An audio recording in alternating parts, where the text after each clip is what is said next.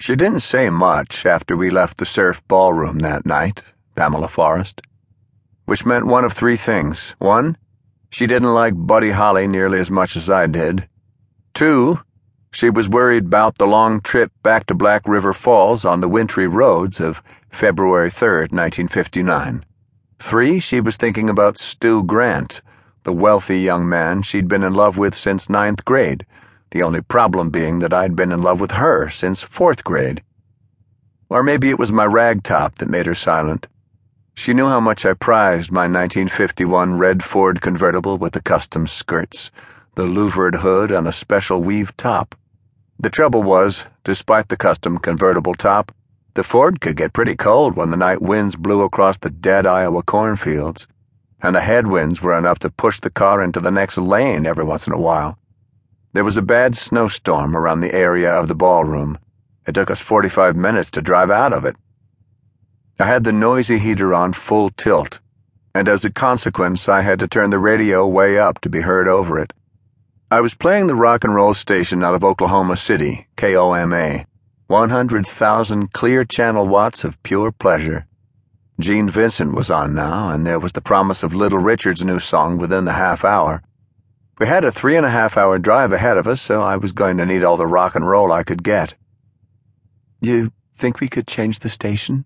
the lovely Pamela Forrest finally said. "The station?" "Please. That stuff's giving me a headache." "Gee, then tonight must have been terrible for you. You should have said something."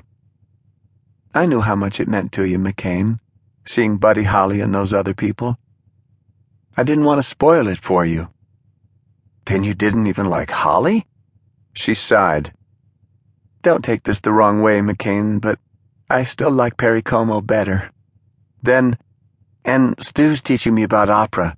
That's what he listens to all the time, that and classical music." "Good old Stu." "I told you, didn't I, that he was nominated for Outstanding Young Lawyer of the Year, didn't I?"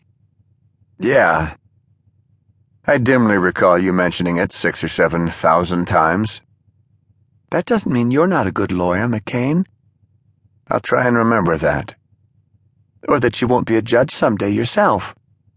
"Who said he was going to be a judge?" "Well, how's he ever going to get on the Supreme Court if he isn't a judge first?" Good old Stu.